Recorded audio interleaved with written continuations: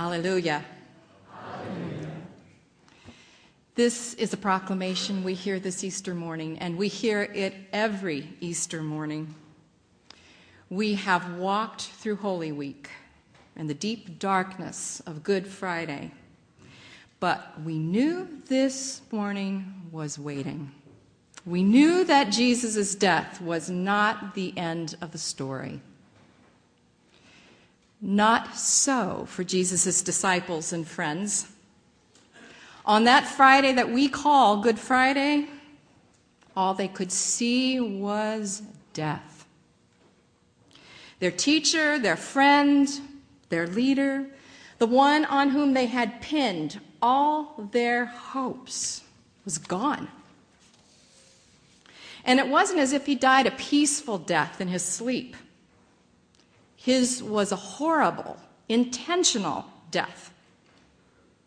It involved betrayal by friends, false accusations, and a death sentence. It meant being tortured and mocked publicly. It meant being put on display while dying a slow, agonizing death.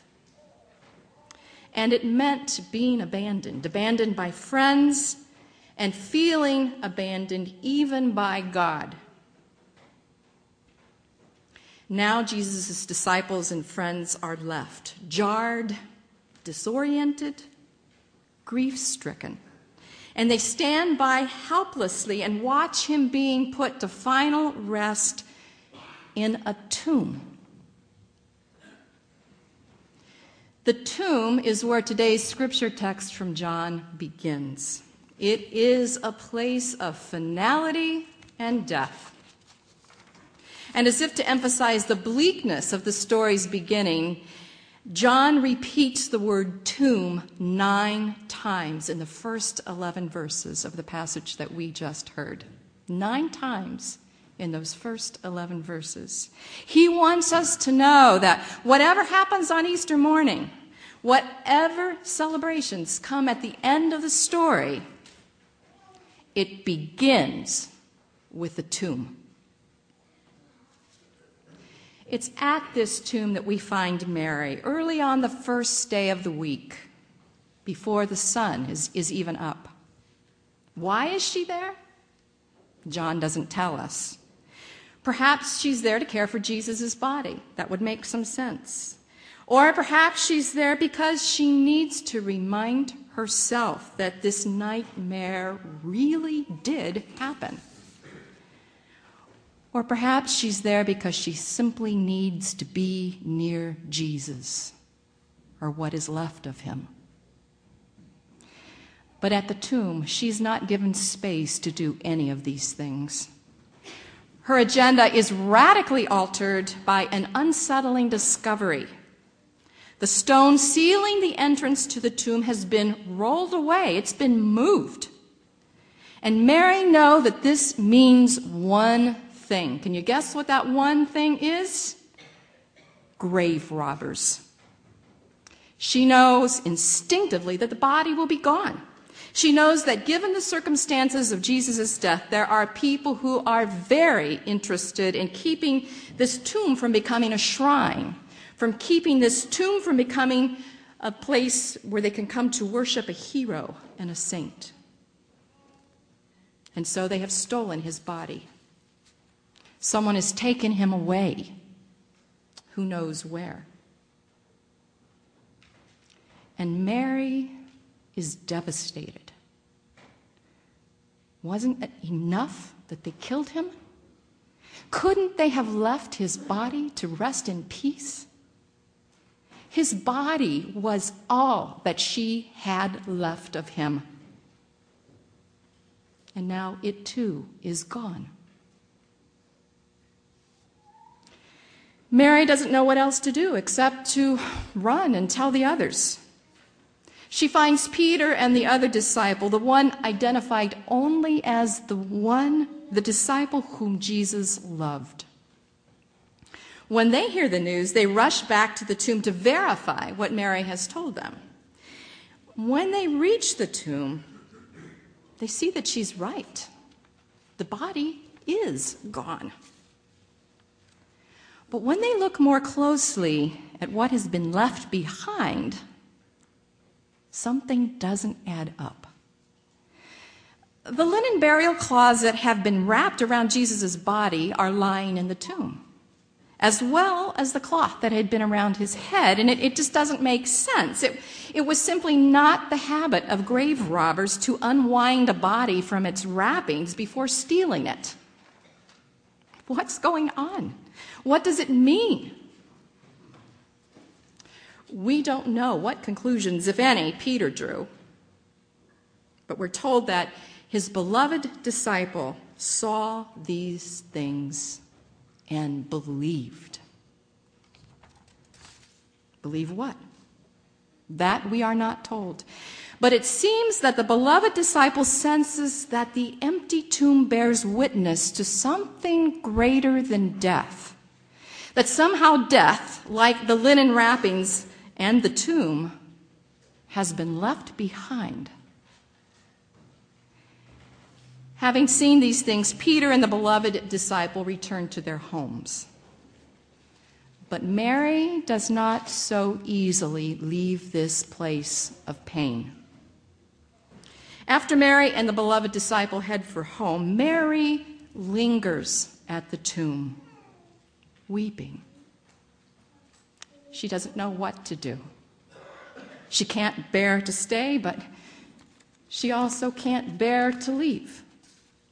She is stuck at the tomb, clinging to death. Finally, Mary dares to look inside the tomb to see for herself, and there she encounters two angels. Now, we're not surprised to see them there. Angels also appear in the resurrection accounts in Matthew and Mark and Luke. But in John's account, these angels do something different. Instead of announcing the good news that Jesus is risen, they simply sit where the body of Jesus had been lying, marking out the sacred space of his absence. And they speak to Mary about her pain. "Why are you weeping?" they ask. Now, if Mary is surprised and startled by the presence of angels, she certainly doesn't show it. She is so consumed by grief that it doesn't even register that their presence is somehow unusual. She is so caught up in her pain that she replies the only way she can, honestly, her grief spilling over. "They have taken away my Lord," she weeps, "and I do not know where they have laid him." Then Mary senses the presence of someone behind her. She turns and she notices a man standing there. This man, like the angels, also notices her pain. "Woman, why are you weeping?" he asks. Now we, as the readers, we have the advantage of hindsight. We know that this man is none other than Jesus. But Mary doesn't recognize him. And I've often wondered why that was. Did her tear-brimmed, swollen eyes interfere with her vision? Had Jesus' appearance been changed? Or was Mary so sure that Jesus was dead that she simply couldn't recognize him? Whatever reason, she supposes that he's the gardener. Perhaps he can help. In desperation, she begs him, "Sir, if you have carried him away, please tell me where you've laid him, and I will take him away." At that moment, Jesus reveals himself. Not with a fanfare and not with trumpets or some grand announcement that here I am, risen from the dead. No. He reveals himself to her by gently calling her name, Mary. And in hearing her name, Mary recognizes the voice of her beloved teacher. She recognizes the presence of the living Christ. And as she cries out in a voice of recognition, Jesus tells her, "Do not hold on to me, for I have not yet ascended to the Father." And you know what? These are curious words. They're curious since we will shortly find Jesus inviting Thomas to touch him, to place his fingers in his hands and in his side. Jesus' words to Mary seem to have a different kind of meaning. He is not asking Mary not to touch him. He's asking her not to cling to him. I don't know about you, but if someone I had lost came back to life, I would want to hold on to them for dear life. And Jesus understands that this is what Mary meant to do. But he also understands that they can't stay in the graveyard holding on to each other. They are both called beyond the tomb. Jesus to his Father, and Mary to share the good news of what she has seen and what she has heard. Mary, as it turns out, is faithful to her calling. She becomes the first disciple to go out and share the news of Jesus, who had been crucified, that this Jesus has risen, that he is alive. And because she was faithful to her calling, we are here this morning, believing that the miracle that happened back then continues to break into our reality, here and now, to bring us back to life. We need this miracle. Because the fact of the matter is, the tomb continues to be a reality in our lives. Each and every one of us faces it when we die. And sometimes we face it in our living. We face it when we're diagnosed with a life-threatening illness or a mental or physical condition that forever changes the trajectory of our lives. We face it when a significant relationship with a person we love or with an organization that we love, a relationship that has become a part of the fabric of who we are, when that relationship ruptures and leaves us not knowing who we are or how we will survive. And we face it as we witness systemic greed and violence bringing death and suffering to so many people in our world. Those tomb experiences are all too real for many of us. Sometimes we don't know what to do except stand by our tomb and weep.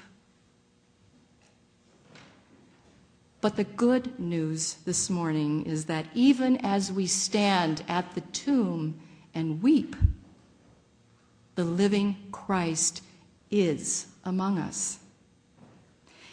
Even when we don't recognize him, he is attentive to our pain.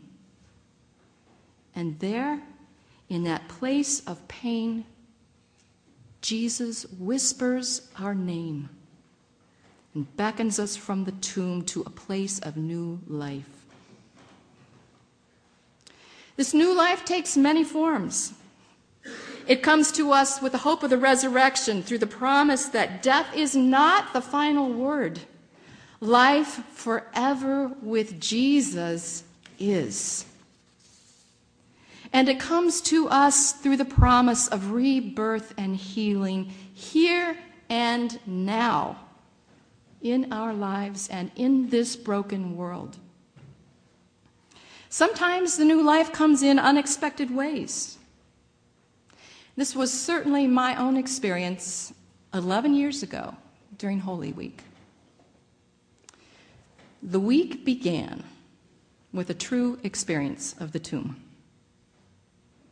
On Saturday, the week before Good Friday, I got a phone call from a member of our congregation at Akron. This member had been supporting a Russian immigrant family newly arrived to the Ephrata community. She called to say that the 22-year-old son of this family, his name was Yenya, had been murdered by another young man in his community. Could I come to the home and pray with the family? They were in need of pastoral care. Surely I could, and I did, but what I was able to provide seemed so small next to this ocean of pain that this family was experiencing. It was awful. Throughout the week, what had happened weighed heavily on my heart. I thought a lot about it, about the waste of life, about the incredible pain brought to this family so far from their home.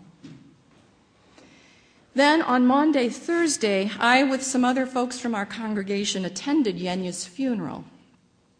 It was held at the Middle Creek Church of the Brethren, and that church was packed. It was packed as we gathered to hear words that would help us make sense of this tragedy. Many important things were said. We will miss Yenya. We trust that he is in God's care. We join with his family in sharing their pain. And this tragedy is a wake-up call to our young people and to our community. And then Yenya's grandfather got up to speak. He spoke of the pain of losing his beloved grandson. And then on this day, before Good Friday, he spoke to us about the criminals who were crucified on either side of Jesus. He reminded us that they, like the man who killed Yenya, had likely killed people too, disrupting the lives of their families. And he reminded us that one of these criminals turned to Jesus and said, "Jesus, remember me when you come into your kingdom." Jesus offered him mercy. This is the kind of mercy that Jesus extends to us, Yenya's grandfather told us. And Jesus wants us to extend it to each other. And then, turning to his own children sitting there in the church, he said, "I beg you, forgive the man who has killed your son. Only in forgiving will you find healing." And then he turned to the many young people who were there, Yenya's friends, and there were many of them gathered there. And he said, I know there has been talk of revenge and retaliation, not only against the one who killed, but against his friends. I beg you, forgive. Only through forgiveness will healing come into your lives and into our community. And then he led us in prayer, praying that we would have the strength to love and forgive those who have hurt us, praying that God's healing power would bring reconciliation to this community. It was a powerful moment, one that has stuck with me all these years. It was a moment in which I knew I was hearing resurrection words. In the midst of this incredibly dark, tomb-like experience, this aching grandfather was bearing witness to the power of God's love over death and the power of forgiveness over hate. He was bearing witness to his faith in the power of God to bring life from death and healing in the midst of pain. And this, brothers and sisters, is the message of Easter. It's not that the tombs have disappeared from our lives. In fact, the Easter story tells us that life is broken, that love can be attacked, that people can hurt and be hurt. The affirmation of Easter is that while death and pain and struggle, and while the tomb is a part of life, God's love is more powerful still. Amen? Amen. The one who loves us is powerfully alive, calling our names, bringing us back to life. May we listen for that voice. May it lead us into an encounter with the risen Christ. And may that encounter transform us so that we, like Mary, are ready to go and bear witness to God's resurrection power, to God's invincible love that lives and reigns among us. Amen.